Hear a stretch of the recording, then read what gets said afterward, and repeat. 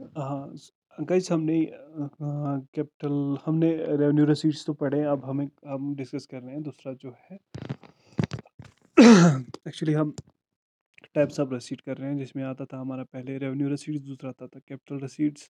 तो रेवेन्यू रसीट्स हमारा कंप्लीट हो गया। तो उसके पॉडकास्ट मैंने ऑलरेडी अपलोड किए हैं, आप चेक कर सकते हो। अब जो है हमारा कैपिटल रसीट्स, तो these receipts are essentially two way transactions.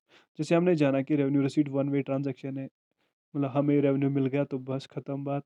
But capital receipts two way transaction होता है। Once disbursed the money will come in the form of regular income और at the time of disposal if any asset was created out of the disbursed money.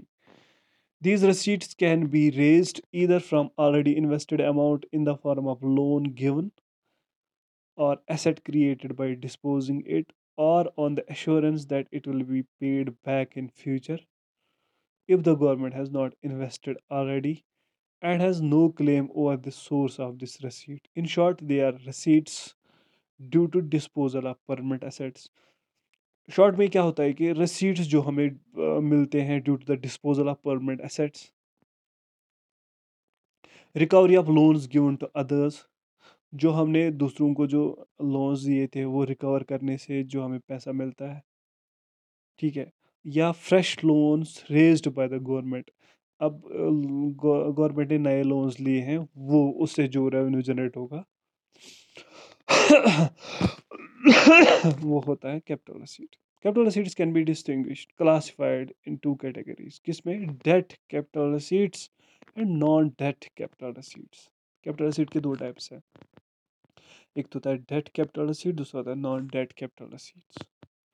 Debt capital receipt क्या है? Among the above listed capital receipts, the fresh loans raised, जिनको हम borrowings बोलते हैं, by the government along with other liabilities fall under this category. तो debt receipts वो होते हैं, for example government fresh loans देती है, ठीक है। गवर्नमेंट के पास पैसा नहीं, उसको ज़रूरत पड़ रही है तो उसने लोन लिया। तो फ्रेश लोन्स रेज्ड, जिसको बारोइंग कहते हैं, अब गवर्नमेंट बारोइंग ले रही है। तो अलॉन्ग विद अदर लाइबिलिटीज, जो भी बाकी लाइबिलिटीज थी गवर्नमेंट की, तो वो आती हैं डेट कैपिटल रसीट्स में। तो इसके दो चीज़ें होती हैं, एक तो होता है बोरोइंग, दूसरा होता है अदर लाइबिलिटी। बोरोइंग क्या चीज़ है? बोरोइंग और public debts are money raised on the security of consolidated fund of India and repayable out of it. तो बोरोइंग जो होती है पब्लिक और पब्लिक डेट्स ये होती है, वो कर्जा होता है ये, जो लिया जाता है on the security of consolidated fund of India. तो ये रिपे भी कंसोलिडेटेड फंड से ही हो जाएगा। फॉर एग्जांपल हम लोन ले रहे हैं, बट हमें पता है कि हमें कल को ये रिपे करना है, गवर्नमेंट को रिपे करना है, तो वो कहाँ से रिपे करेगी? इसको consolidated fund of India. These borrowing are of two types, internal borrowings and external borrowings. हमने डेट कैपिटल, पहले हम डिस्कस कर रहे हैं कैपिटल रसीट्स। कैपिटल रसीट्स में हमने पढ़े कि दो टाइप्स के होते हैं, एक तो होता है डेट कैपिटल रसीट, दूसरा होता है non debt capital receipt.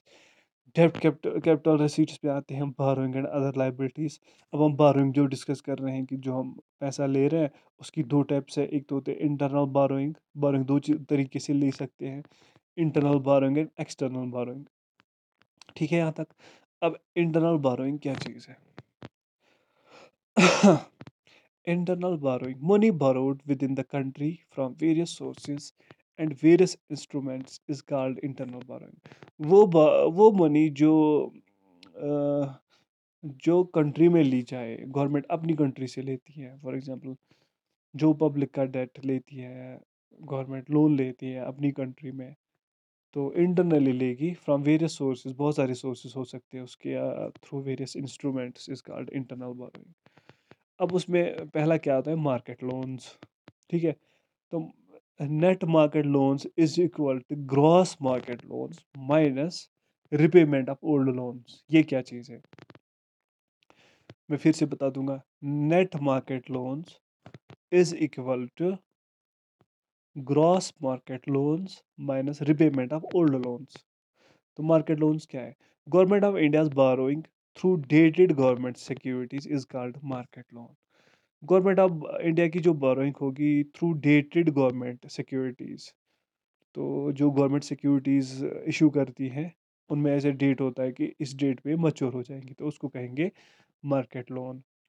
Dated government securities are long term more than 1 year debt instruments. Dated government securities होती हैं लॉन्ग टर्म की, मोर देन एक साल से ज़्यादा टर्म की होती हैं। तो generally the tenure of dated securities range from 5 years to 40 years. तो जो इसका टेन्योर होता है वो 5 साल से 40 साल तक हो सकता है। These are sold through auctions. कैसे बेचे जाते हैं? थ्रू ऑक्शन लगता है। सिंस 2002 टू 3 2002 से क्या हुआ कि the central government has been announcing half yearly indicative market borrowing calendar. अब गवर्नमेंट ऑफ इंडिया क्या करती है? अनाउंस करती है half yearly indicative market borrowing calendar based on its स्कोर borrowing requirements.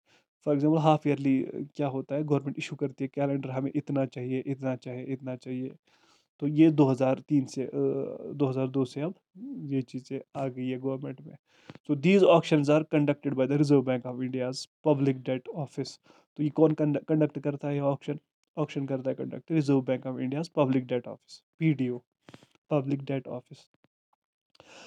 As debt manager to the central government. Central government का debt manager होता है ये। RBI, RBI is Reserve Bank of India's public debt office. Public debt office किसके under आता है? RBI के under. वो होता है डेट मैनेजर। अगर क्वेश्चन में पूछा जाएगा विच ऑर्गेनाइजेशन और which committee who is the debt manager of the central government, that is PDO, public debt office. RBI is PDO. So dated securities एक साल से ज़्यादा होती है, ठीक है। तो उनका ड्यूरेशन टेन्योर होता है 5 साल से 40 साल तक। तो क्या होता है कि the dated securities are mostly fixed coupon securities. The government also issued floating rate bonds, FRB जिनको बोलते हैं, on which the coupon rate are reset semi annually by adding a spread to the base rate determined through auction.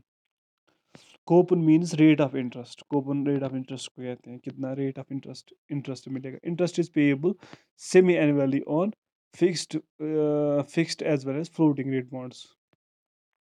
तो government of India has issued floating rate bonds. Government of India ने issue किए floating rate bonds on which the coupon rate are reset semi annually, जिन पे coupon rate यानी interest rate reset की जाती है semi annually, ठीक है।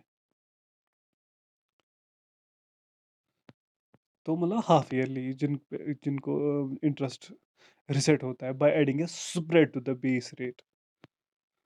Base rate के हिसाब से, ठीक है। डिटरमिन्ड थ्रू ऑक्शन, ये भी डिटरमिन किया जाता है ऑक्शन के थ्रू। Coupon rate means rate of interest simply. Interest is payable semi annually on both fixed as well as floating rate bond. एक तो होता है फिक्स्ड कूपन सिक्योरिटीज, ठीक है। फिक्स कूपन सिक्योरिटीज हो गए जिन पे आपने रेट ऑफ इंटरेस्ट फिक्स रखा है कि इतना होगा, इसका चेंज नहीं होगा। फ्लोटिंग रेट बॉन्ड्स होते हैं जिनका जो कूपन रेट होगा यानी इंटरेस्ट रेट होगा वो सेमी एनुअली चेंज रिसेट किया जाएगा। बट कहा जाता है कि कूपन जो इंटरेस्ट होता है वो पेएबल होता है सेमी एनुअली ऑन बोथ, दोनों पे। सेमी एनुअली वो किन पे? Fixed as well as floating rate bonds पे मिलता है। तो मार्केट लोन यही था। मार्केट लोन होता है government of India borrowing through dated government securities. फिर हमने ये पढ़ा गवर्नमेंट सिक्योरिटीज, ठीक है ना।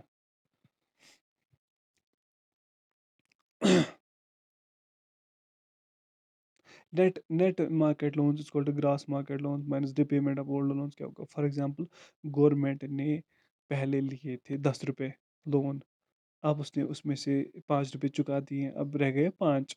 अब नया लोन वो ले रही है फिर से 5 रुपए। अब टोटल कितना बन गया? नेट हो गया ग्रॉस मार्केट लोन, यानी पिछला जो था फॉर एग्जांपल 10 लिए थे, ठीक है। अब आज फिर से 5 15 minus repayment of loans, repay कितना किया उस पे? रिपे किया है 5 रुपए, ठीक है। तो ये चीज़ें करके नेट हमें मिलता है। तो दूसरा आता है treasury bills issued to the RBI and banks. Treasury bills जो इशू किए जाते हैं through RBI, issue to RBI and banks. ठीक है, ये इंटरनल बोरोइंग हम पढ़ रहे हैं। Treasury bills are securities issued by the government treasury.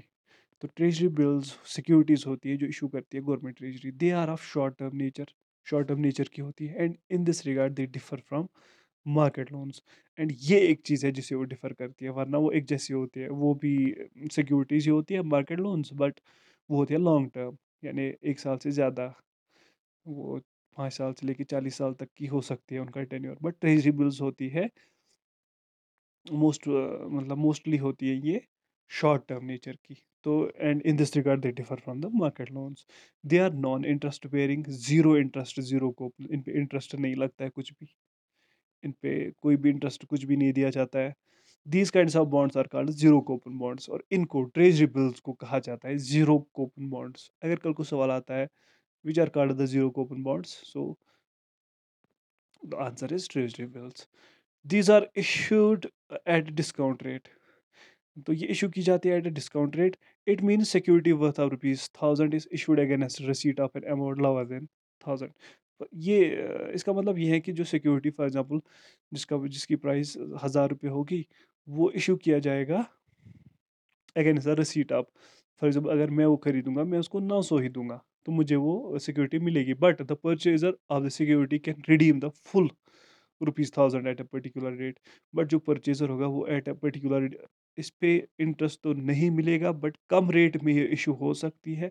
But जब इसको बेचने का टाइम वापस, जो परचेजर उसको वापस बेच देगा, उसको बराबर 1000 रुपये मिलेंगे, अगर वो 1000 रुपये की सिक्योरिटी होगी। ठीक है, इंटरेस्ट इंटरेस्ट कुछ भी नहीं मिलेगा। तो बस इसका यही एक फायदा है।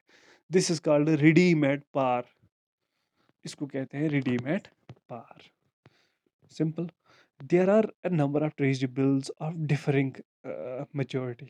बहुत सारे ट्रेजरी बिल्स हैं जो जिनका टेन्योर डिफरेंट है।